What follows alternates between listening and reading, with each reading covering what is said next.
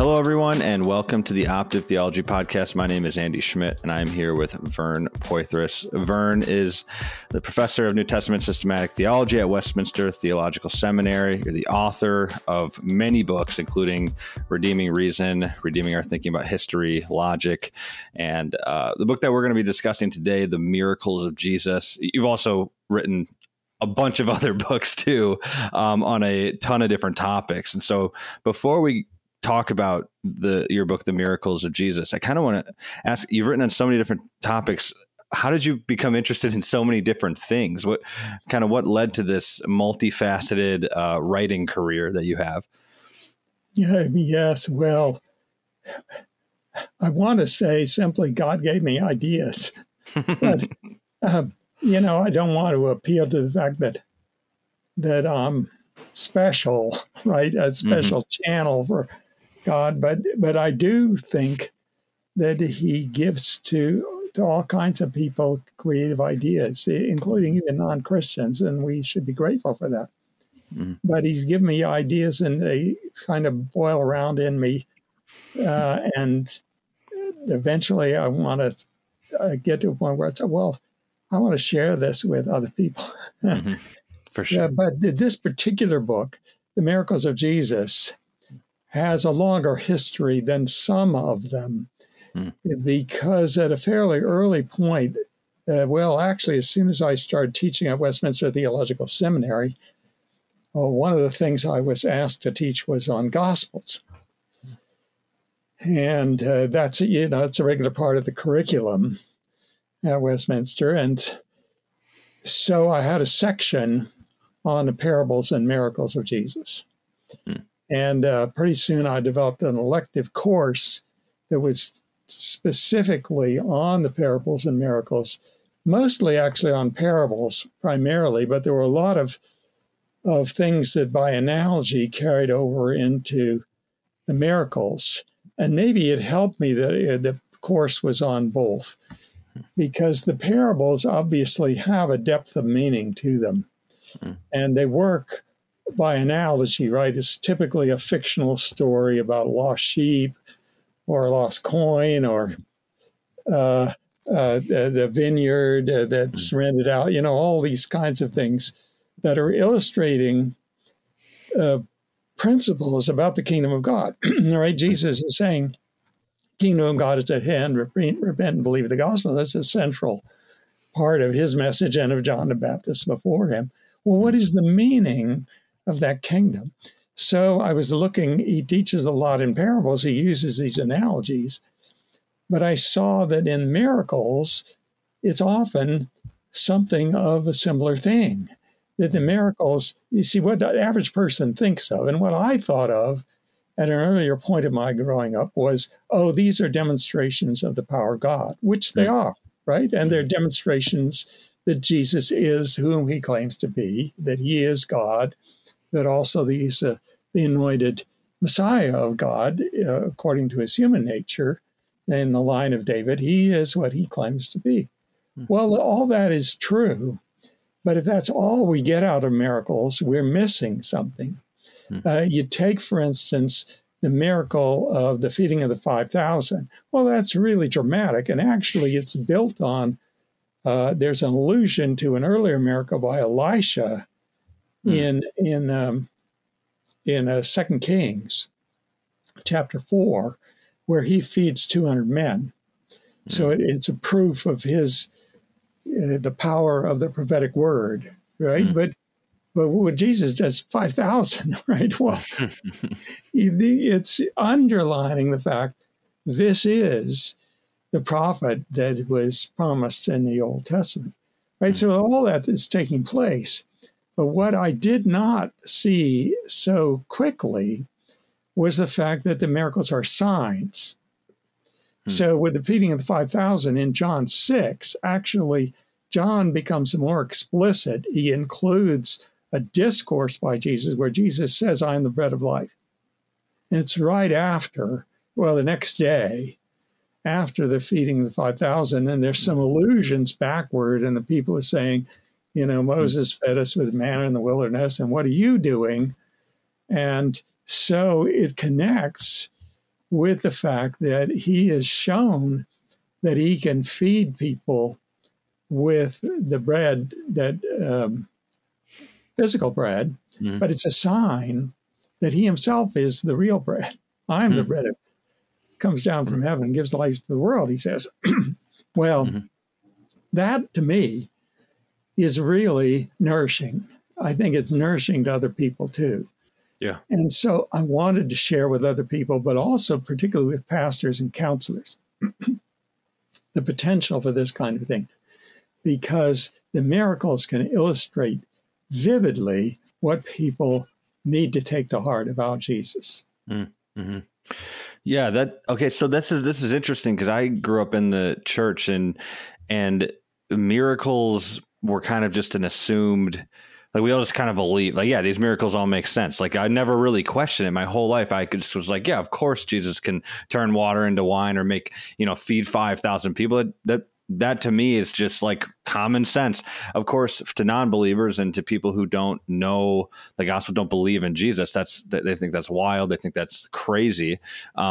So you obviously, in the book, you mentioned how you're coming from a perspective of like, yeah, I'm assuming that this stuff is true. The Bible is true.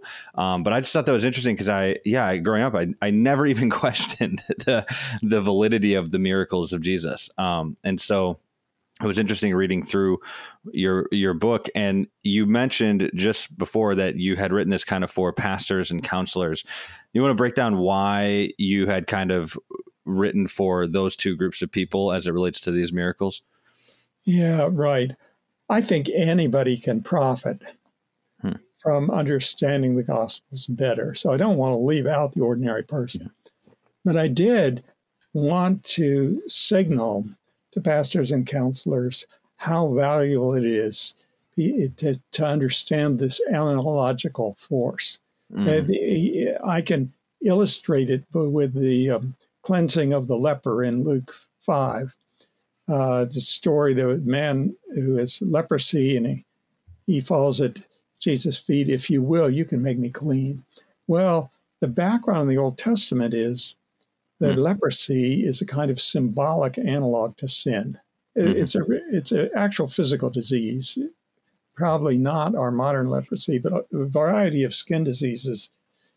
But it's used symbolically in the Old Testament as a picture of sin that excludes you from the community and excludes you from the presence of God. So it makes you unclean. Right, but when I read over that story, that's a picture of Jesus healing sin. And one of the ways he does it, he actually touches the leper. If you look carefully at the narrative, and I could just imagine his disciples looking on, they would be horrified, because that's the one thing you don't do, because that would make you unclean. Well, I don't think that actually takes place in the case of Jesus. Rather, it's the reverse, right? His cleanness, so to speak, is transmitted to the leper. But that touching is a matter of identification. It would have been shocking, as I say, to the society, because they are trained from childhood to stay away from lepers. And it's a way basically of saying we need to be pure. We need to stay away from sin, right? That's part of the symbolic lesson. Instead, Jesus identifies with the leper. Well, that's an anticipation of his crucifixion. It's in his crucifixion. It's as if he stretches out his hand and he puts his hand on you and on me and says, be clean, because I'm taking your sin on me. I'm going to die for your sin. It's just so vivid. And I think particularly then for a counselor, for instance, somebody who's dealing with a young woman who has a background of sexual abuse, or she's just been promiscuous, right? It's been her own fault. But sexual abuse is one of the most difficult things. And people feel dirty. They feel, I can't get beyond this sense of being disqualified from society because I've been involved in this hideous thing, even if it's not their fault, right? If they're abused as a child, for example. And this particular story struck me, that could minister to a person like that. because it's so vivid a picture. And Jesus is saying to this person, I'll make you clean, right? You just have to ask me. That doesn't mean that you have no problems, Sure. they all live happily ever after. Well, we do live happily ever after in the new heaven and new earth, but there still can be struggles. I don't want to oversimplify that. Yeah. But it's still a picture of the reality of the forgiveness of sin. And it points to the crucifixion of Christ. It unpacks beforehand some of the significance of what it meant for Jesus to identify with us, to stretch out his hand, spiritually speaking, to say, I am identifying with your sin. I'm going to take it so that you can be clean. It's wonderful. Mm-hmm. Yeah, I like the way that you the way that you talk about it. It feels like the words come off the page, and because as I read through Scripture, oftentimes I find myself reading it very textbook like, where I'm just gaining information, but I'm not necessarily feeling or in some ways experiencing the real life aspect of it. That Jesus, this is written down for sure, but Jesus did touch the leper, like that literally happened. And I don't have as much context for that in 2024 Western America, where we don't have to deal with those types of sicknesses and things like that. So but it is, I like the way that you talked about that, because I think it makes the Scriptures realer. If that makes sense, So that's great. So I think at one point you write in your book, you said that God is a personal God, not a mechanical system. So he can also bring about exceptions to the regularities when he wishes. So I thought this was interesting. First, I want to kind of ask, can you break that down and explain what you mean by that? Obviously, you're talking about miracles, but explain what you mean by that. And then I have a couple more follow-up questions to that. Right. Well, we're guaranteed that the sun will come up every day. And that's not because of a mechanism out there in the planets. That's because God has willed it, right? And we can count on it. That's a regularity. But the regularities we kind of take for granted, as thinking, it's just going to happen and we don't really have to thank anybody for it. But it's God who's doing it. But he's so faithful, he's so consistent that we can kind of shrug it off. And there's another verse, it's one of my favorites to illustrate the same thing in Psalm 104, verse 14. It says he causes grass to grow for the livestock. And I just picture, modern biologists kind of seeing that and saying, well, wait a minute, I can describe to you, I'm a specialist in botany, I can describe to you all this stuff about how the roots are taking up water and minerals, and the plant system is taking in carbon dioxide, and there's all this stuff going on in the cell. That's what plant growth is about. And I would go back to him and saying, yeah, you're describing how God does. And it's so consistent that you can count on it. So God does not compete with some kind of mechanism, but it's a demonstration of his faithfulness. But because he's personal, there can be exceptions. So I use the example of some artificial thing, completely artificial, I admit, where some scientist sets himself up in a tent in our front yard and watches our family life, right? Which we wouldn't actually allow. But he's watching this, and he thinks he's got the clue. I have a new scientific law, namely that the Poythress family wake up every day between 7 and 7:30. This is a scientific law, no exceptions, right? And it goes on for years, maybe. And then one day, we turn on the lights at 5 a.m. And he's freaked out. This can't happen. This is not in accord with scientific law. But what he doesn't know is that we have to make an early plane that very day. And so we set an alarm. We're persons, right? So we can break out of the routine. So God has a routine, and it's very good that he does, because it means there is regularities, and we can count on those things, and the sun rising.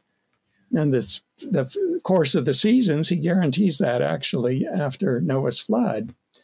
He makes it plain, I'm in charge of all those things. But there can be exceptions because he's personal, right, for personal purposes. And the resurrection of Christ is one of those. You mentioned earlier, well, people who don't believe in God at all, they would just say, oh, that's ridiculous, right? We know that people don't rise from the dead. Mm-hmm. And my response would partly be, well, the people in the first century AD also knew just as well as you do that people don't rise from the dead. They knew that. But because they believed in God, they also understood that God could do something exceptional. It's not irrational, right? It's not a kind of absurd. It's not just a weird chance thing, but it's in accord with purposes that God had actually planned and prophesied all the way down back from early in the Old Testament. So it makes sense. And of course, it's the first fruits of the harvest of the dead. It's because Jesus is raised that we expect to have new resurrection bodies in the future. His resurrection is the basis for ours. It makes perfect sense within a world in which God has plans that are redemptive, right? So it's the opposite of an irrationality. It would have been a marvel if Jesus had not risen from the dead, because this was a fulfillment of what God had already planned. Of course, it's going to happen. Of course, the disciples didn't realize that, right? Yeah, right. They are all discouraged. They don't understand, and Jesus rebukes them. Right? Don't you understand that it was necessary to Christ to suffer and to rise from the dead? He tells them in Luke 24, because he understands, and afterward he's explained it, then they understand and they are ready to believe. Well, also because he appeared to them, but blessed are those who have not seen and yet believe, right? That it's not a matter of seeing only, but a matter of understanding God and who he is and what his purposes are. Yeah, then it makes sense. It's not hard to believe in the resurrection if God illumines your eyes to see the significance of what he's doing. Similarly with the miracles, right? Particularly if they're miracles of the kingdom, if they're kind of pictorial illustrations of the meaning of some aspect of the kingdom of God. If they're fulfilled, I believe, in the crucifixion and resurrection over and over again. Like the leper, cleansing of the leper, right? Well, Jesus does that cleansing by dying and rising again. Or the bread of life, he offers his own body, his flesh and blood to us to eat and drink. That's John 6, right? As he explains. And where's the point at which he does that? It's in his death and resurrection. So things, if we understand what the scriptures are teaching, then the miracles fit right in. They are exceptions in terms of kind of normal patterns, right? But they're not exceptions in terms of violating the plan of God. They're exact fulfillments of the plan of God. Okay, this is interesting because as I was thinking through this concept, as I was reading your book, I was thinking about how I wonder if, and I kind of walk with me through this because I'm trying to still think through it as I even talk to you right now, but that it seems like the irregularities or the regularities of our world in some ways are a result of sin. And so like my question about the miracles would be, are Christ's miracles a glimpse into the kingdom of God in the sense that we think that they're irregularities because we're blinded by sin, and they actually are regularities because they're in consistency with God's never changing character? Or, let's see, or is it like, do you want to see, I'm having a hard time breaking this down. Did that make sense? Is that kind of what? Yeah, it does. And I think, I want to respond with a both and. Sure. Yeah. Because if you think of the miracles in the Gospels, over and over again, they're related to the kingdom of God. And the kingdom of God, the terminology in the Gospels is not about the fact God rules over the whole world, which he does. It's about the reign of salvation the exertion of the power of God in achieving the salvation of all his people through the life and death and resurrection of Jesus Christ. So it's focused. And that kingdom of God focus is a redemptive focus. It's because the things have gone wrong with the world. Christ would never have had to become incarnate, would never have had to die if it hadn't been for sin, right? And the touching of the leper. Well, why is the leper leprous, right? There wouldn't have been that kind of disease afflicting human beings apart from the fall. That's an inference, but it makes sense. So, and if it's a symbol for sin, then it's because of sin that whole miracle is displayed. So over and over again, the miracles are oriented to redemption. And I think you could say then, no, they would never have taken place in the way that they do, except for the fact that our world has sin in it, and then the disorders, right? The sickness, disease, death, other things come in. And that's why the miracles of the Gospels are there. Well, what about the miracles of creation? Right now, that's before there is sin. Right. And there are discontinuities, I believe, when it says in the beginning, God created the heavens and the earth. That's a miracle, right? It's out of the ordinary. It's the only time it ever happened.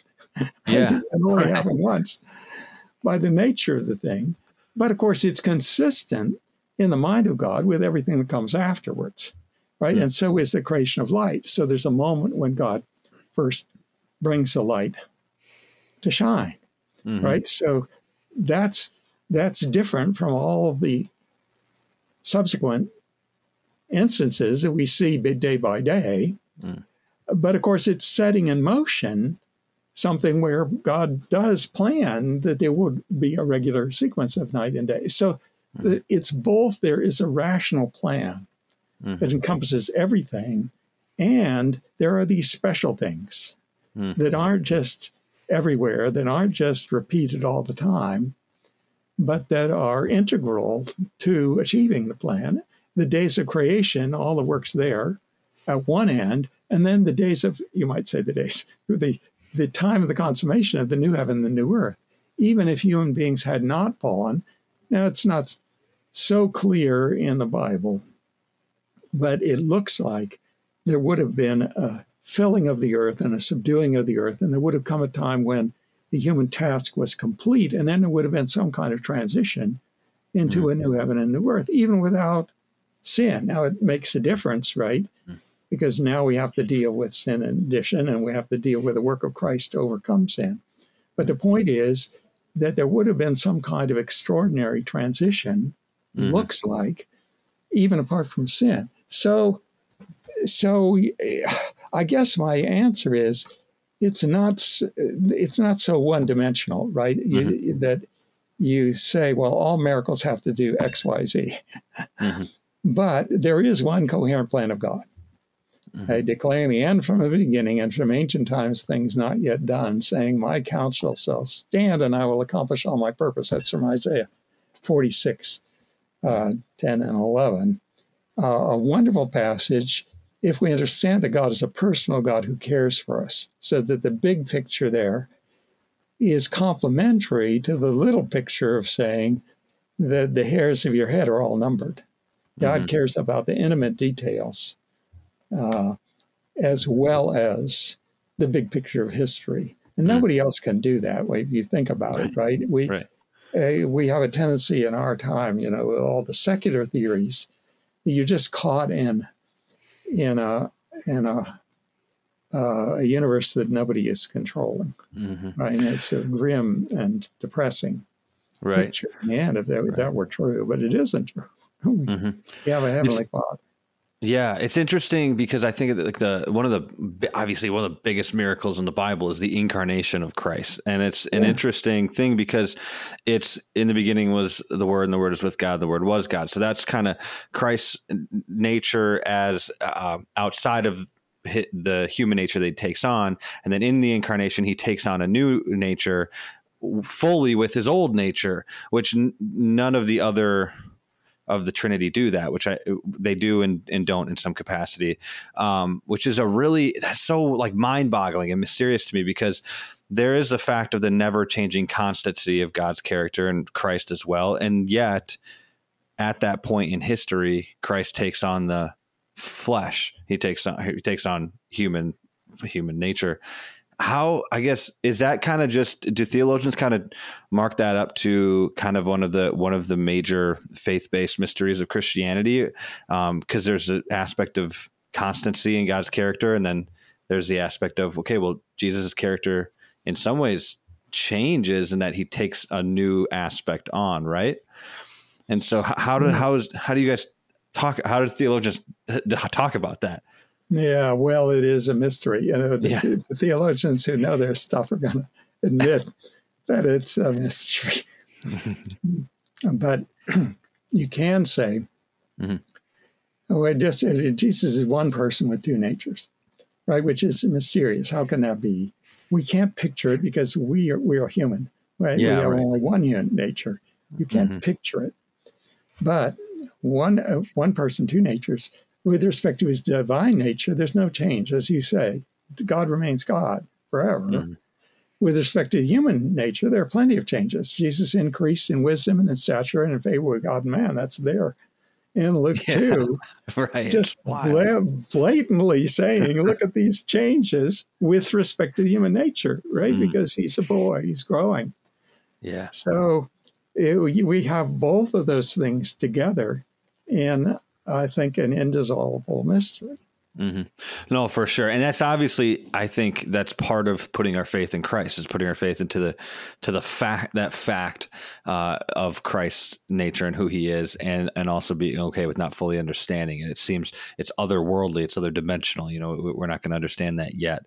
But that's, it's super interesting. It's kind of a crazy thing to think about, So you also write in your book that you said the Gospel of John characteristically uses the word sign rather than other words like miracle and wonder. It thereby indicates that the miracles have permanent meanings. They signify truths concerning God, concerning Christ, and concerning the salvation he has brought. Can you kind of tell us the difference between a sign, a miracle, and a wonder? Yeah. Well, you're referring to the very same things, right? The same events, but you're looking at them in three different ways. In sign, you're emphasizing the fact that there's meaning. And wonder, you're emphasizing the fact that this is something that draws people's attention because it's so unusual, it's so striking, it's so out of the ordinary. And with miracle, the main word actually underlying in Greek is dunamis, in the plural, works of power. So it's a manifestation of the power of God. Well, all those three are there, but in John, there's more attention than in the other three Gospels to the meanings. So we talked about the bread of life, you see, right? The feeding of the 5,000 is set up, and then Jesus explains that I am the bread of life.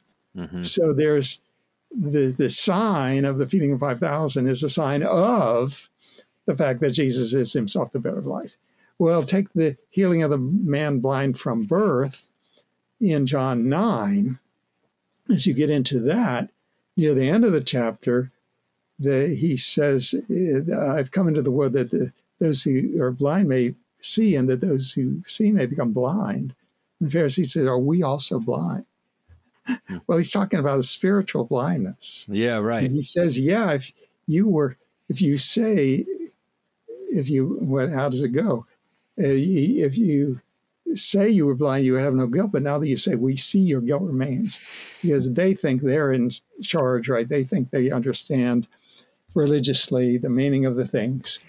And they're blinded to the significance that Jesus is the light of the world, right? That's one of the motifs in that very passage. I am the light of the world is shown by the fact that he heals this man who's blind from birth, interestingly, right? So it's like a new birth, right? He's been blind his whole life. We've been trapped in sin our whole life. So there's things like that. And then the raising of Lazarus. in that context, Jesus says to Martha, "I'm the resurrection and the life." So it's not simply, oh, yeah, it's a wonderful thing to raise somebody from the dead, right? Well, Jesus is using it to make a point about himself. I am the resurrection and life. He who believes in me, though he die, yet shall he live, right? So that's anticipating his own resurrection and belief in him and saying, you can have eternal life now. Of course, you will die physically, but the real life is life in communion with God.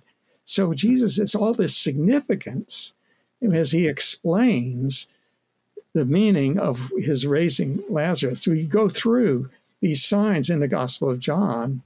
Some of them more than others are explained, but all of them have this significance. So actually, in my book, I start with the signs in the Gospel of John because it's easier to see. There's more explicit teaching in John.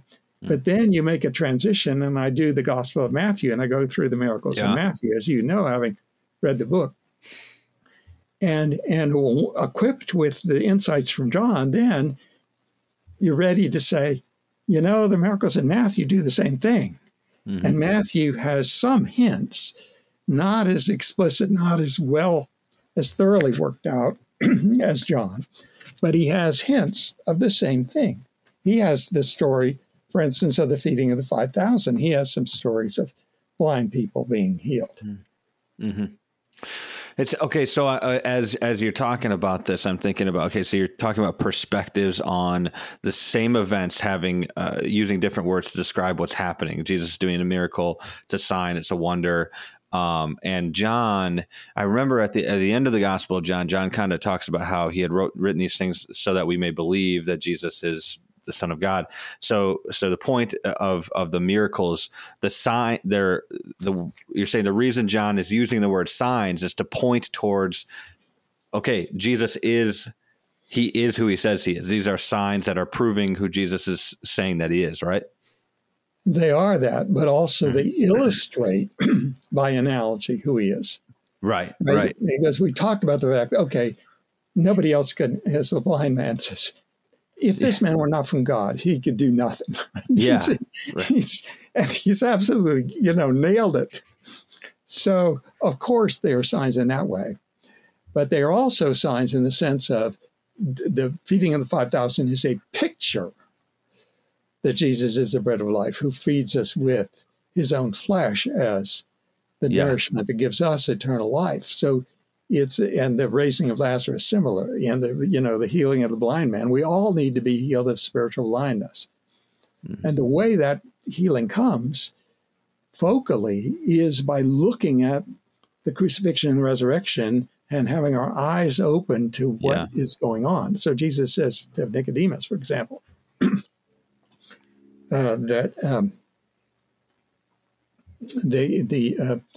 the Son of Man, as Moses lifted up the serpent in the wilderness, so must the Son of Man be lifted up, that whoever believes in him may have eternal life. So it's the lifting up is the lifting up on the cross. So it's like the serpent, the bronze serpent, right? It was a cursed thing, right? So you look on this cursed thing, and Jesus undergoing curse. That's what gives you eternal life. Well, it's looking pretty. You can look at Jesus throughout the Gospels, but especially in the crucifixion and the resurrection. Of course, evangelical pastors and theologians have understood this, that the whole of Jesus' earthly life is relevant to us, but especially his death and resurrection, right? That's the climax of everything else. But we haven't always noticed is that all the rest of his earthly life is already building up to that, and is already mounting these analogical themes that are fully worked out in the crucifixion and the resurrection. So do you view, I can't remember if you said this in the book, but do you view the casting out of demons, do you view that as like a miracle? Are we supposed to look at those as miracles, or as more of Christ asserting his dominance and authority over the spiritual realm, or over demons and the devil? They can cross over to like Venn diagram. Both Yeah, ends. both ends. Let's go for it. Okay. But go ahead. That's again a good illustration, because we're all slaves in the realm of darkness before we're enlivened and come to Christ. 1 John 5, we know that we are of God's family while the whole world lies in the realm of the evil one. Mm-hmm. So there is, I do believe there is such a thing as specific demon oppression and demon possession of an intense kind, such as we see in the Gospels. I'm not leveling everything, but what that signifies is what happened. What it's pointing forward to is the defeat of the devil in the crucifixion and the resurrection, which is very plain in the Gospel of John, where Jesus says, now is the ruler of this world cast out. Mm-hmm. So he's thinking of his crucifixion and resurrection. And in Hebrews 2, it says something similar, that Christ's defeat of death is also the defeat of the Satan, who held us captive through fear of death. Right. So, and we don't often think in terms of this. At least I say we. I think many evangelicals, there are some who do, although sometimes in an exaggerated and distorted way. But everything is a demon, right? But every problem is a demon. But demons are real. Mm-hmm. And one of the aspects of Jesus' work, it's a comprehensive redemption, right? And one of the aspects has to be that we're freed from the dominion of Satan, because that's where we were before he rescued us. Yeah. And again, that's pictured, now in the Old Testament, right? The redemption of Egypt. People were physically slaves, Israelites, physically slaves in Egypt. But the deeper slavery is slavery to sin and death. Mm-hmm. And that's the equivalent of being in the realm of darkness. It's under the dominion of Satan. Well, it's interesting. I've tried that tactic on my wife, saying the reason the dishes aren't done and the bedroom isn't clean is because it's demons, and she just said it was a result of my sin. So I've tried it. It can be an excuse, but I think the deeper problems are that American Christians need to be more aware of the fact that we are in a spiritual war. My wife was a missionary in Taiwan before we were married. Wow. Taiwan, there are many good things about Taiwan and its culture, but it's full of idolatry, gross idolatry. There are temples all around, literal temples with literal physical idols there who are bowed down to, and offerings are presented to those idols. Now, it's changing because of the influence of the West, but it's there very strongly. Wow. And so she had to deal with the reality of the fact that these people are worshiping demons. In effect, they think it's spirits, right? But behind their idea of spirits, there are demons who are keeping them in fear and in captivity. And so it's real. And some of the people who go from the West in mission fields in other countries are not ready for it. They think, it's all about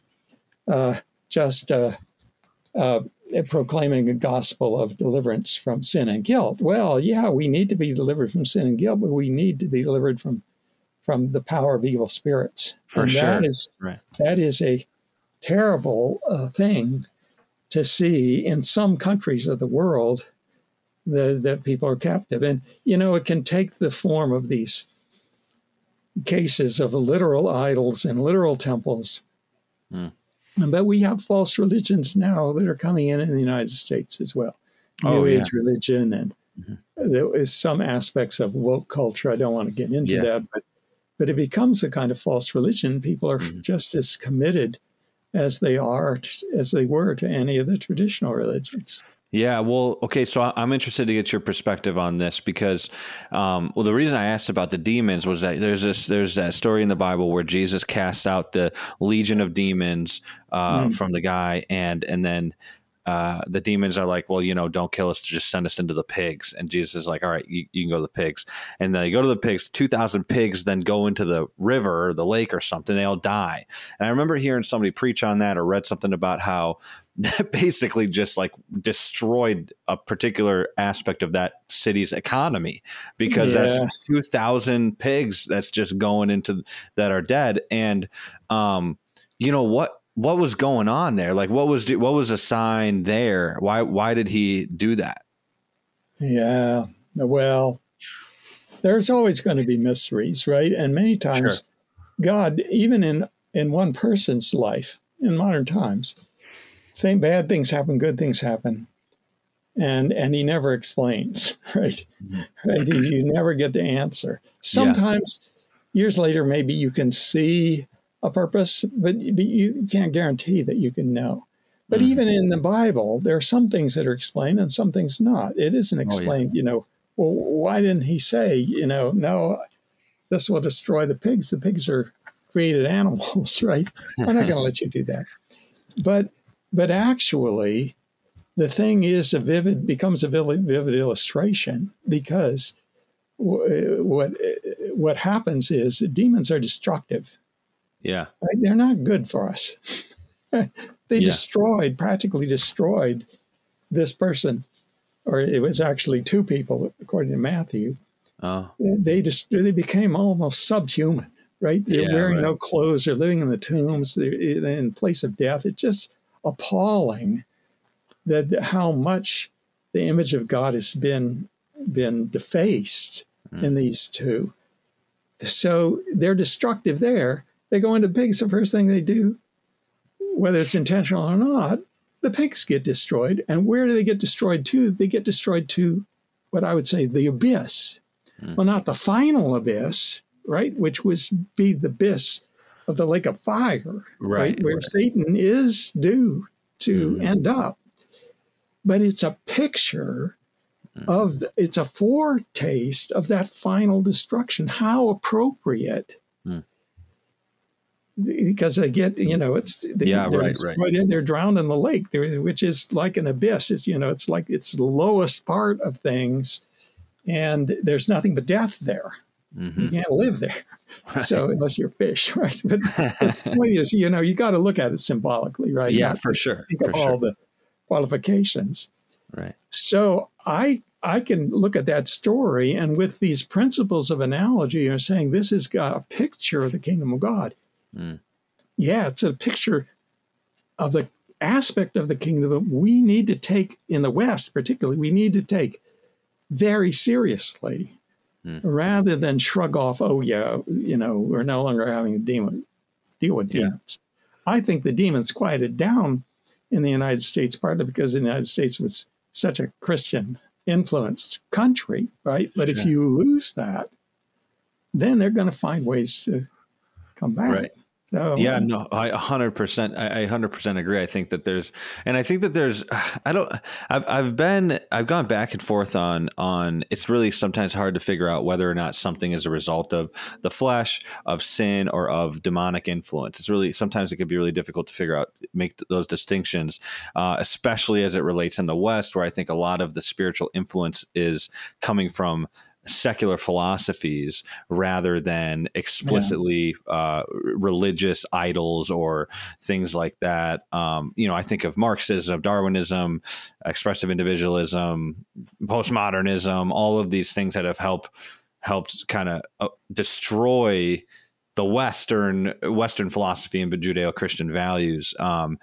It's an interesting thing because I don't want to just say, oh, this is all demonic influence, because I think that then takes the responsibility off of the people who have helped create these things, these ideas, and the people who have bought into them. But then on the other hand, some of these ideas are they're so horrific that you wonder, okay, what's the influence there? I mean, the Screw Tape Letters are helpful, Lewis's book, in kind of discussing some of that. But do you have any thoughts on that? Yes. Well, of course, there's much that's mysterious. And Romans 16, near the end, the Apostle Paul says, "Be experts in goodness and simpletons in evil, and the God of peace will soon crush Satan beneath your feet." That we know certain things from the Bible itself about the realm of evil. Yeah. But I think God is deliberately not giving us huge amounts. We don't want to immerse ourselves in that kind of thing. But all that is good, all that is true, all that is just and pure, that's what you should be thinking about, Philippians 4. So there's a sense of proportion. On the other hand, I think it's, again, a both and kind of thing. You can see it in the book of Job. These disasters come on Job. Well, there are human agents, Sabians, Chaldeans.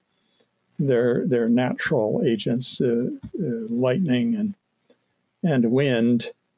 But Satan also is behind it. Well, we typically are not given, the veil, as it were, is not pulled back. We typically don't know the extra information that we're given in the case of Job 1-2. But we should be content with feeling, as Job says, God is given, God is taken away, blessed be the name of the Lord. He sees the hand of God. He knows that God is in charge. And of course, the whole story makes that clear. Satan is on a leash, right? He can't. Yeah. Right. He has to get permission from God. It's just an absurd story in some ways. It's very, very humiliating to Satan. Because he can't do anything except what God permits. Well, that's what we need to keep, uppermost in our minds. But my point would be that demons are real and that spiritual war is real, but the way we combat that is not through some kind of extra biblical knowledge, right, of all kinds of techniques, special formulas of exorcism and on, but it's the gospel. It's the word of truth that we bring, and that, God is able. We pray to God. Not that we have our power in ourselves. But we pray to God that people will be delivered from the captivity of deceit of various kinds, right? And so we don't need to know the details of, just how did this person get into the situation they're in? But it's both human guilt and it's demonic deceit. For sure. Right? Because we have indications in the New Testament. We don't need to go into the detail here, but we have indications that basically all idolatry has demons behind it. That's 1 Corinthians 10. So you see modern idolatries, they have demons behind it, but it doesn't take away from the guilt of the human ideas and the distortions of the truth that are humanly generated. Yeah.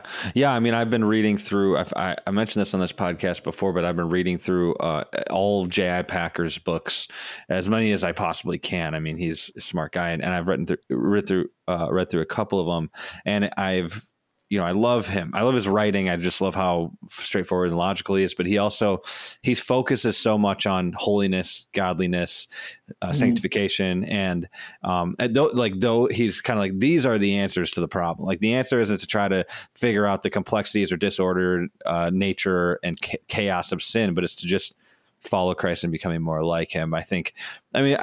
So to what you just said, it's the gospel, it's godliness, it's holiness. And that's the way to go, right? I kind of want to talk a little bit more about the deity, the humanity, and the deity of Christ. Is that you talk about Christ's miracles point towards the reality of two mysterious natures of Jesus, obviously his humanity and his deity. When Jesus performs miracles as a human, he performs them similarly to the prophets of the Old Testament. And so this was interesting because in my understanding, and I might be wrong about this, that it seemed like in the Old Testament, the miracles performed were performed kind of externally upon people from God. Like when I think of when Moses kind of puts his hand into his cloak and pulls it out, and God's like showing, he's got did he have leprosy, or he had some sort of disease on his hand that it felt like that was like an external miracle that God was performing on him rather than necessarily through him. Now there's other miracles that have been performed through people, but how? So my question would be, if Jesus is fully man and fully God, then the miracles wouldn't necessarily be coming externally because he is God. You know, it would be coming from within him. How does that work? How does miracles proceeding from Christ work with the two natures of the deity and the humanity of Christ? Another kind of wild, a little out there question, but I'm interested in this. This is kind of some of the stuff I was thinking about while I was reading your book. So I'm interested in hearing what you have to say. Well, it's a mystery. Yeah, no. I mean, you know, beyond a certain minimum, you can't divide up Christ, right? There are two natures, but there's one person. So it's one person who does the miracles. But if we go back to Jesus is the final prophet. Let's start with Hebrews, right? In many and varied fashion, he spoke to our fathers through the prophets. And the finally, he has spoken to us in the Son. So there's this climax sense. So if you look at the prophets in the Old Testament, they are human. They are not divine. They are not supermen. They're not X-men. They're not people that with innate extra powers. They're just people, right? They're ordinary human beings. So in that sense, all the power belongs to God. And I'm sure if we interviewed one of those prophets, he would be quick to confirm that and say, it's not me. Right? Mm-hmm. The whole point is God has given me a word, and that word has divine power. Yeah. And so that's the Old Testament prophets. But with respect to Jesus, he's unique in the two natures. But the human nature is fully human. Mm. So he got tired. Right? He was tired. He sat down beside the well at the Jacob's well in Samaria and in John 4. He was tired. He was thirsty. That's real. Yeah. Right. And according to his human nature, he did not have power to pull the water up from the bottom of the well. Yeah. He was like us. He was, he had normal human powers with respect to his human nature. But then you say, well, what about the divine nature? Of course, then he's ruler over the entire universe, including the water at the bottom of the well. Yeah. So over and over again, I think we're going to be confronted with things that we do not fully understand, right? That here he has infinite power with respect to his divine nature, and he has enormous powers of a human being. And let's not exaggerate that, because he was fully human, right? That's important, actually, that he's fully identified with us without sin. And Hebrews makes that point as well. Yeah. So that he's not an X-Man, right? Who can, has these, I don't know, supernatural. He has these claws like Wolverine, or, he has something extra that's not really human. It's part Wolverine or whatever it is, right? It's some DNA modification and some mutation. He's a mutant. Right. No, he's fully human. Right. So, but that goes together with his being fully divine, and that's that's. But I do think you look at these figures in the comics, and actually they are distorted imitations of Christ, because everybody longs for redemption, and everybody knows at some level of instinct it has to be somebody with enormous, basically divine power, because the situation is so bad. It has to be somebody with divine power, and also somebody who is near to us, who can identify with us. So Superman is Superman and Clark Kent. Right. So he's close. It doesn't work, right? Because even Superman is not God. Right? He's got a kryptonite. But he's Clark Kent. And so there's this element that's imitating without succeeding, right? Because Clark Kent is not actually human, right? Yeah. He's actually Superman, but he looks human. Well, Yeah. that's docetism. That's a heresy, right? Yeah. If you Right. apply it to Right. Jesus. Right. So it doesn't work. Yeah. But still, these hero figures are Christ-like figures. For sure. But my point is, you have to have both divine power, and you have to have the being with us element. And Jesus, to be our high priest, has to be fully human. Yeah. And you see that in the Gospels. And you see him weary. You see him sleeping in the boat, right? Well, Yeah. don't you care? He just he doesn't know what's going on. Well, with respect to his human nature, he doesn't. Right. He is genuinely asleep. Huh. That's just, yeah, it is wild to think about. And it's, it is humbling in a lot of ways. And I think that it is fun to talk about these things. It's interesting to talk about the miracles of Christ, especially because it reemphasizes the faith required to believing in Jesus, that there's an aspect of the Christian religion that is, that's not explainable. And yet that's what makes, in some ways, it worth putting faith into. That if it were so easily explained and so easily understood by humans, then it might not even be worth putting your faith in.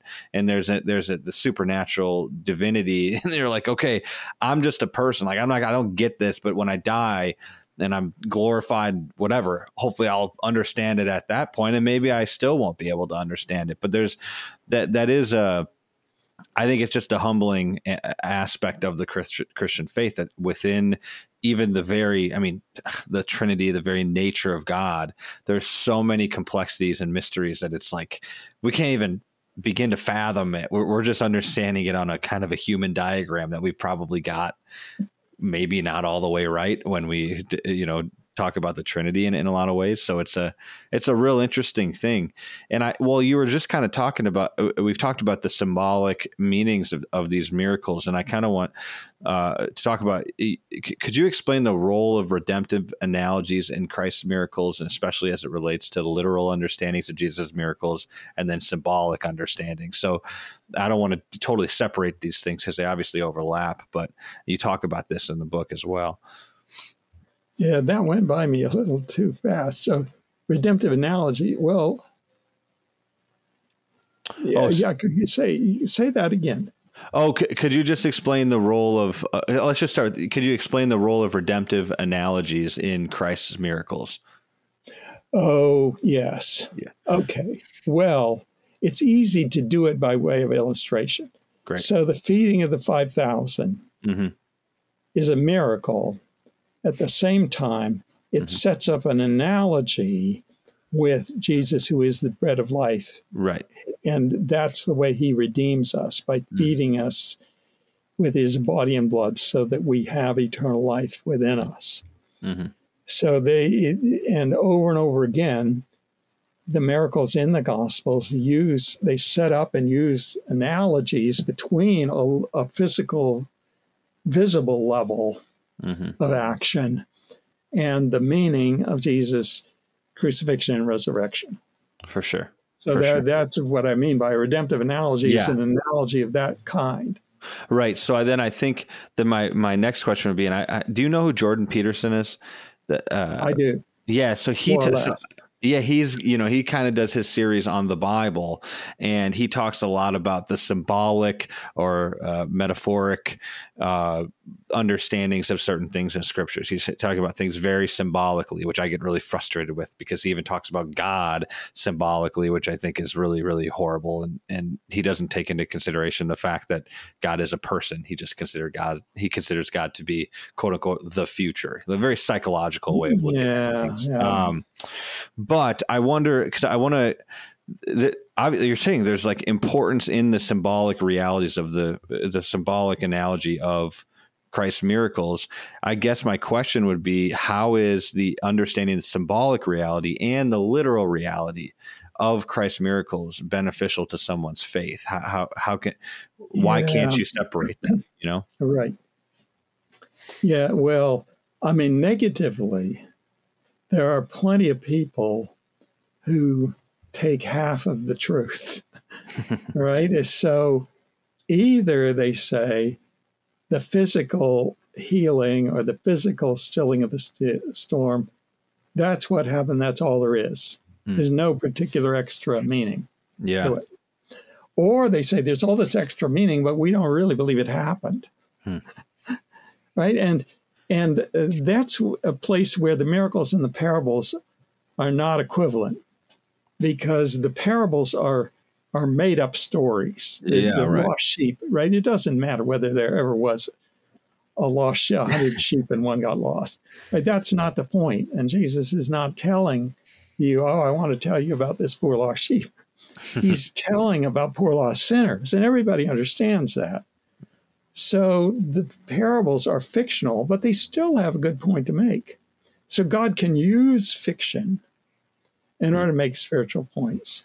But we have to be fair to God and saying, not forcing him to write fiction where what he's writing is nonfiction, right, of things that happen, or forcing the other way, right? Forcing him, everything has to be nonfiction. There's no room for poetry. There's no room for parables. There's no room for anything of that kind. It's up to God. You say, well, how do I tell? Well, you tell by reading carefully, right, and asking God to enable you to treat the material in the Bible fairly, right? To treat as fiction the parables, which are fiction, and to treat as nonfiction what presents itself as nonfiction. And you have scholars who spend their whole lives probing into this. But one of the difficulties is that scholars themselves can be just as biased as the ordinary guy, or even more biased if they're convinced, for instance, that miracles don't happen. Oh, I'm a sophisticated modern guy. I believe modern science, blah, blah, blah, right? And I love science. I have a scientific background, but science is about those regularities. We already talked about that. It can't possibly exclude the possibility that God is going to act differently if God is personal, right? So the real issue is, what kind of God do you think exists, and what kind of God do you worship, right? Because you can easily have a God who just is concerned about the physical, right? So there's no extra dimension, but that's kind of blah. Or a God who's just interested in the spiritual, so that none of these things really happened. And basically what's called liberal theology is an attempt to say, I'm going to accept all this propaganda, and that's what it is, out of the modern world, claiming that we're in a mechanistic world, right? Miracles are impossible. And I'm still going to preserve what I can out of Christianity. Well, J. Gresham Machen, it's now the 100th anniversary of the book, Christianity and Liberalism, where he makes it clear these are two different religions. Christianity, genuine Christianity, biblical Christianity is the Christianity where God acts and where he can do as he pleases, and he can act contrary to people's expectations, contrary to everything a scientist has experienced his whole life. But as a scientist, he's limited by his own humanity. He can't leap out of his skin and tell God what he cannot do. It's just ridiculous when you think about it. Right? But it is a major issue, I admit, because so much pressure is coming on Christians. There's so much of the world that has adapted a view of, essentially, we're living in a mechanism. We're living in an impersonal universe. We just happen to come up as bags of molecules, right? Somehow out of the flotsam and jetsam of the past.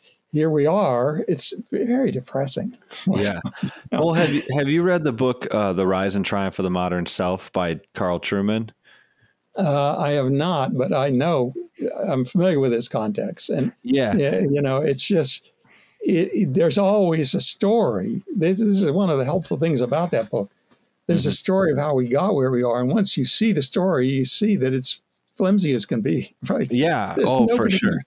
But I say, reason why you should believe this. It's just propaganda. For sure. No, I 100% agree. And it's been interesting. And for me, I'm growing up in the culmination of all this crazy philosophy, because people my age literally don't know the difference between a man and a woman.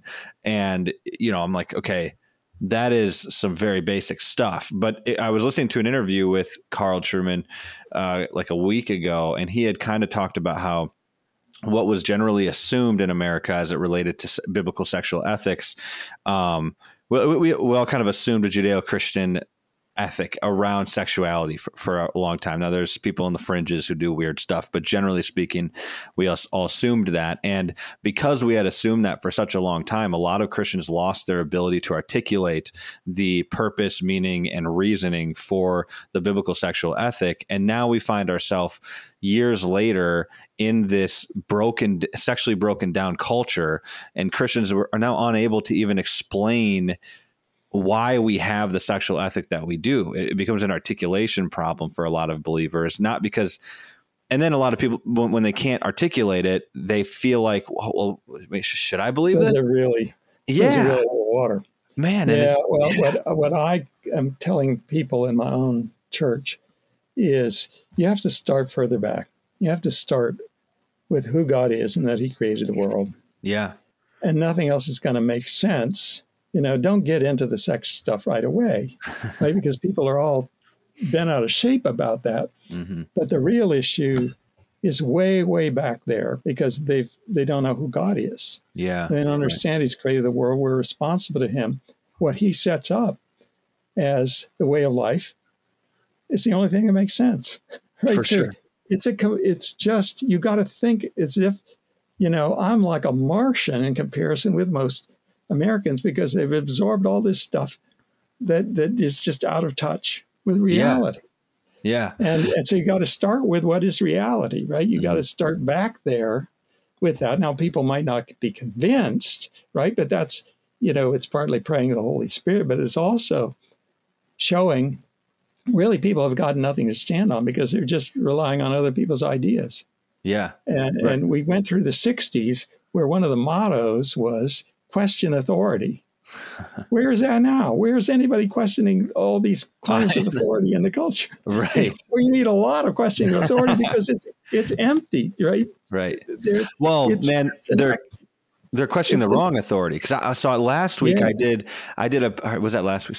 Recently, I did a podcast with Ken Ham, and he was talking about how about 7 to 10 years ago they had written a book, and in that book they had looked at Gen Z and why less than 9% of Gen Zers are going to church now. So like nobody my age is even involved in the church, less than 9%. And they're wondering, well, why is this? And a lot of churches will tell you the reason that Gen Zers are leaving the church is because they can't reconcile the scientific realities with the Christian realities. But they did a study.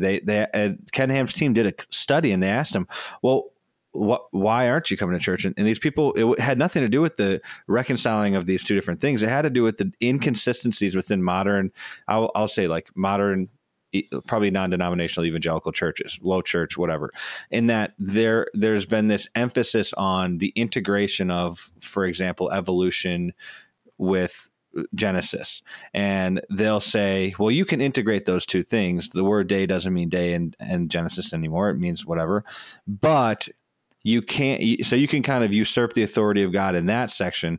But when God tells you can't have sex with your girlfriend, you have to listen to him there. And so here you don't need to listen, and here you do need to listen. And a lot of young people were kind of just like, okay, like I'm not doing that. I'm out of here, because they saw the inconsistencies.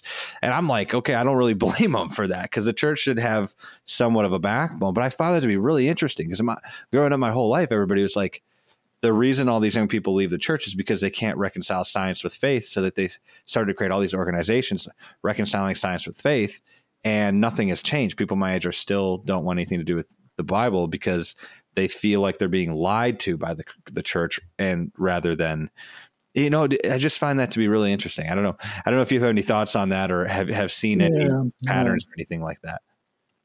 Yeah, well, I think, we could talk a lot about that. And I'm not sure I'm the wisest person to analyze the culture, but I think the Bible over and over again is our prime resource for analyzing culture. And, and because it gives us the truth, and because it gives us an orientation to details, even that it doesn't directly discuss, Yeah.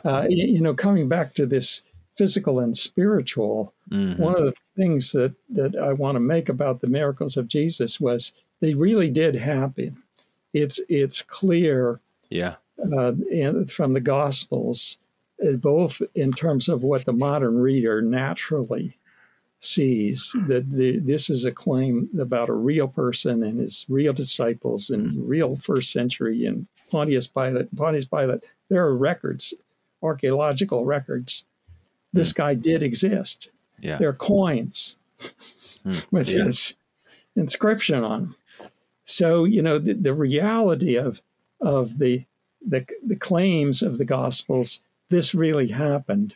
That's evident to the modern reader, but it's evident the scholars, the evangelical scholars have defended this over and over again massively and saying these are claims to being a nonfiction account. Yeah. But the other thing about it is that what we're presented in the Gospels is the means of communion with God through Christ. Yeah. So the spiritual dimension is right there in the meaning of the events as God planned them. And that meaning, of course, is more fully explained in the letters of the New Testament because they look back and they, reflect a lot.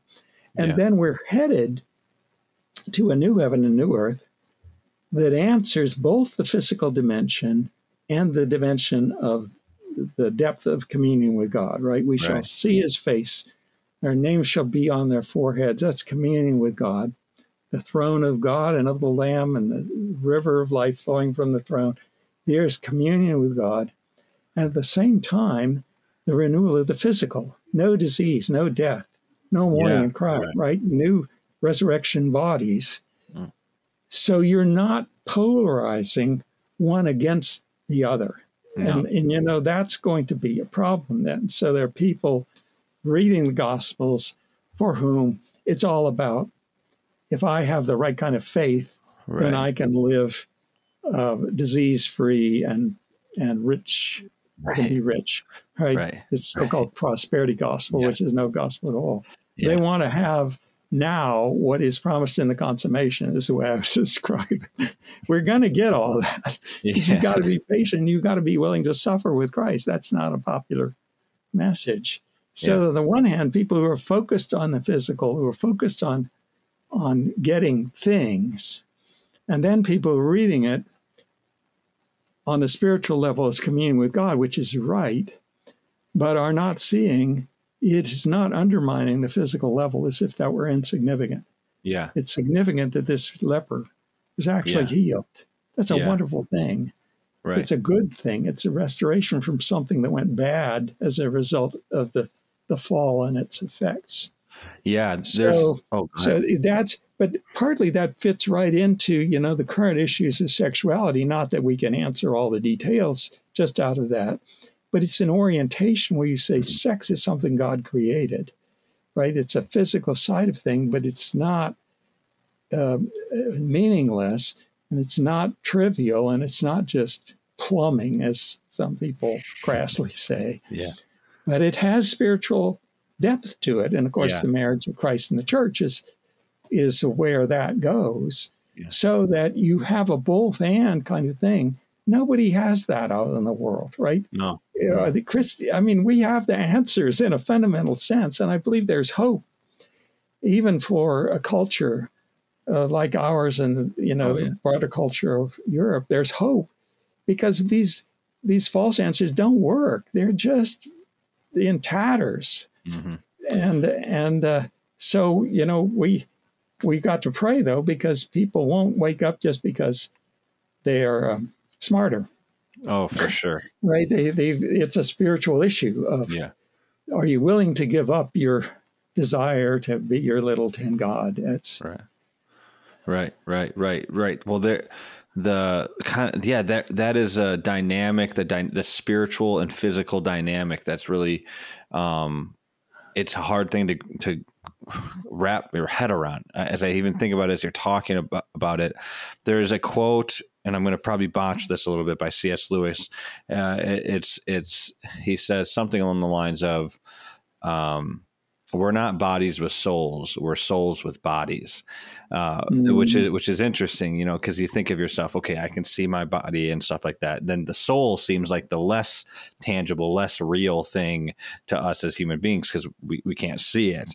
And I wonder if kind of what you're saying about the relationship between the physical and the spiritual, and as I see Jesus discussing things in the Gospels, and he talks about, he says, I say to you, if you lust after a woman, you've committed adultery in your heart. Or I say, if you hate your brother, you've committed murder. I'm wondering if there's even, I'm not trying to pit them up against each other, but I'm wondering if there's even a higher significance to the spiritual reality than, I know Jesus is trying to maybe make a point that what happens physically is an implication of what's happening spiritually. And so to see properly physically, you have to see properly spiritually, but it can't happen the other way around, right? Or am I getting that right?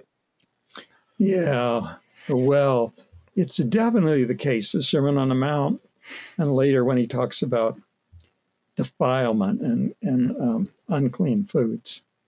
In both cases, he's pointing to the centrality of the heart, right? From within a man, from his heart come evil thoughts, adultery, and all that. That's what defiles a man. I'm thinking of that passage. It's from Matthew 17, I believe. So the real you is not molecules. The molecules are in your service, right? Yeah. You are a person, right? And that's exceedingly important because, again, the world around us is telling you we're accidents of the random motions of molecules, and bumping into each other. And and that's not true. We are people, and we can have personal communion with God, who is personal and who designed us for that communion. And that's, people are going to, as Augustine famously said, right? We're restless until we find our rest in you. And that's just as true today, right? A lot of terribly restless people, lonely people, frustrated people seeking fulfillment in all the wrong places. And but God has an open invitation in grace, right? There is a way, right? But it's this exclusive way, and that's offensive too, right? Because we want to be. People are constructing their own religions, a piece here, a piece there. Well, really, they're God, right? They're in charge. That's what they're trying to do. Yeah. To construct a religion of what pleases them. But deep down, they know it's just a fake. They're just constructing it. Right. Right. So it's not going to work. Yeah. Yeah. No, that makes sense. And we could maybe wrap up with this question that as you kind of, in your book, you talked about the miracle of Jesus turning water into wine. And then the connection that you make to Isaiah 25:6, which I should have written Isaiah 25:6 down because maybe it'd be helpful for context. But do you know what I'm talking about? Do you know what section I'm talking about? I do, right. And the miracle of water into wine is a favorite of mine. Partly because it's called a sign, and yet it's not so evident what's a sign of. Right. And it's not as fully explained as some of the others, so that people can take it, it's just showing that, that he had miraculous powers. Right. Well, yeah, it does show that. But Isaiah 25 has this verse you referred to, verse 6, on this mountain the Lord of hosts will make for all peoples. That's interesting, too, because it's been focused on the people of Israel. And now for all peoples, a feast, a rich food, a feast of well-aged wine, of rich food full of marrow, of aged wine, well-refined. And he will swallow up on this mountain the covering that is cast over all peoples, right, their own blindness to communion with God, the veil that is spread over all nations. He will swallow up death forever. And the Lord God will wipe away tears from all faces. So you're really talking about the consummation, right? That's where death is swallowed up forever. Okay. But when you come to that wedding feast, it is a feast. Hmm. And Jesus provides wine, but there's this interesting dialogue with his mother, Mhm. right? His mother, how she knows it, because I don't think he'd done miracles up to that point. But he'd been a very responsible son. We can be sure of that. So he'll think of something. So, they have no wine, right? She says. And he says to her this thing that looks on the surface to be totally off the wall. Woman, what have you to do with me? My hour is not yet come. Yeah. What is that? It's like if I called my mom woman too, I mean, I think about how I'm like, dude, come on. That too, but my hour is not yet come. What hour? Well, you read through the whole Gospel of John, it's the hour of his crucifixion and resurrection. Yeah, right. So I think what he's saying is the time is coming when it would be appropriate for you to ask me to provide the wine of the feast, because that's what I'm going to do. Yeah. It's my own body and blood. It's going to be the feast. Yeah. That's what's going to happen. But in the meantime, he is gracious, right, to do something which is a sign. And it's contrasted, I think, also with the water purification. The wine, they fill these jars. They're jars, it's specifically said for purification. Well, that's pointing backward to the purifying rites of the Old Testament. And John the Baptist, who was just preceding him and who was baptized with water, right? Well, the baptism with water, does that water have some special power?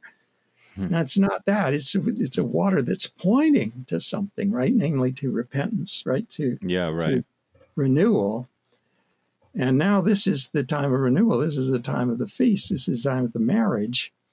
And the ultimate marriage is the marriage between Christ and the church. So there are all kinds of things going on in there that are more than just saying, oh, well, this is a miracle. Yeah, it's a miracle, but it's symbolic, I believe, of the fact Jesus is going to provide the ultimate feast. And Isaiah 25 prophesies it, but then you see it actually taking place in the marriage supper of the Lamb in Revelation. But the foundation for that marriage supper of the Lamb is laid in the crucifixion and the resurrection. Yeah. And because out of his side come blood and water. Right? Well, that literally happened. Again, it's just literal and symbolic meaning. But that's the point at which he provides for the nourishment of eternal life for his people. Yeah. Is there any connection to communion at all there? I wonder. Oh, yeah.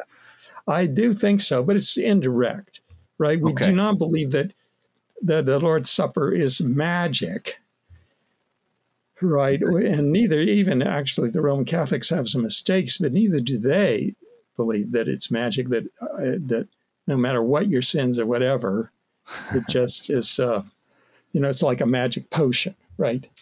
It's not magic. It's a sign, right? What is it a sign of? Of communion with Christ, right? So you can experience the reality of eating Christ's flesh and drinking his blood every time you have the Lord's Supper. Well, even when you don't and you just read the Bible, you can experience it. But the Lord's Supper is a more vivid picture that reinforces it. And the communion is real, but it's not because you're just eating physical elements, but because you believe, right? Right. These things are written that you may believe that Jesus is the Christ, the Son of God, and that believing you may have life in his name. There's the purpose of the whole Gospel of John. And it includes this miracle of the water turned into wine. Yeah. There's your picture. You believe that Christ is the one to provide the wine of eternal life and the feasting of communion with God, which goes on forever. I mean, that's mind-boggling, but also renewing. I mean, just people who are discouraged, people who feel themselves caught in sins, to understand the glory of Jesus Christ, to understand his victory over death. It's can transform you. Yeah. I think I was actually reading this yesterday, 1 Corinthians, the instructions for the Lord's Supper, 1 Corinthians 11, and you kind of talked about, well, communion is not magic. It doesn't do the job of repentance or forgiveness. It's symbolic. It even says in 1 Corinthians that we should examine ourselves, or some versions say we should judge ourselves, that there's some sort of call to repentance prior to taking communion. And then Paul says it's like it's kind of crazy. He's like, this is why some of you are sick and have died, because you haven't examined yourself. And it's something that, growing up in evangelical non-denominational churches, I think that there hasn't been as much of a recognition or as much significance on repentance before taking communion. I haven't felt that, and it's been somewhat frustrating. And it's made me start to think about the different ways of looking at communion. I'm not going to become like a Catholic or anything like that, but I think that in some ways the Catholics and maybe some more high church people will they do communion in a way that seems more significant because of the structure around it, whereas low church evangelicals seem a little bit more flippant about it. And I think that it's just it's something I've just been thinking about. I haven't really landed anywhere on it, but I really was thinking about that when I was reading your book, and you made that connection between Isaiah. Yeah. Well, and the feeding of the 5,000 and Jesus, the bread of life, there's all kinds of resonances with the Lord's Supper. Yeah. But what he says there is that he who eats my flesh and drinks my blood has eternal life, and I will raise him up at the last day. So that must be talking about real communion. It's not a mere physical act of partaking the Lord's Supper. Because nobody believes that that's a guarantee that you'll be raised up at the last day in the sense of eternal life. So it's it's what the Lord's Supper points to, right? Namely, a spiritual communion with Jesus. Yeah, that is in view. But of course, the Lord's Supper, as a pointer, is an opportunity to participate in that very thing. For sure. Right. So it's given an enormous significance, though subordinate. It's not merely the outward process, but as a sign and as a promise from Jesus. So it's a window and it's a doorway into communion with God. And so I would say, I think we have to be careful, because the Roman Catholic Church, in my view, has serious errors in its understanding of the Lord's Supper. Right. But I do understand what you're saying, that there needs to be an understanding of the weight of this ceremony, because we are in the presence of Jesus. Mm-hmm. And he is inviting us to have spiritual communion with him. So it's not something you just go through to get it over with, kind of. For sure. And I'm, reading this. So I wish to have the both and, right? A true doctrine of the Lord's Supper, uncorrupted by superstition, and a true participation which nourishes us spiritually, right? Where we meet Christ, not because of magic powers of the elements themselves, but because we're participating in a community that through the Holy Spirit and through the Word of God and through the symbolism of the elements is invited into the presence of Jesus. So there's a true doctrine and true communion, both. And, the church can do that. My wife and I have been in some good churches where we see that happening. It may be discouraging for people who feel there are so many problems, but no church is perfect, right?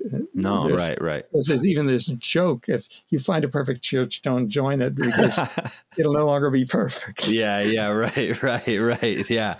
No, and I want to tell people I understand the implications of transubstantiation. I'm reading this book Roman Catholic Theology and Practice and Evangelical Assessment by Greg Allison. I've read through it a couple times, and he talks about the nature-grace continuum and how that really somebody's theological perspective on communion has a lot of implications on. It tells you what they think about nature and grace and sin's corruption of grace and things like that. And there's a lot there. It opens up a whole can of worms. So I'm not trying to be flippant with any of those statements. I'm just trying to figure it out. Yeah. But okay, well, look, we're like an hour and a half into this. I do. There's so much. That we barely even scratched the surface. There's so much in this book, and I would just encourage people to go buy the book and read it. There's so much we can learn about miracles, from Jesus's miracles, and things that we can use in our own ministries and our own preaching of the gospel and our own showing of Christ. Vern, I guess, do you have any concluding thoughts, final things you want to encourage people with before we end this interview?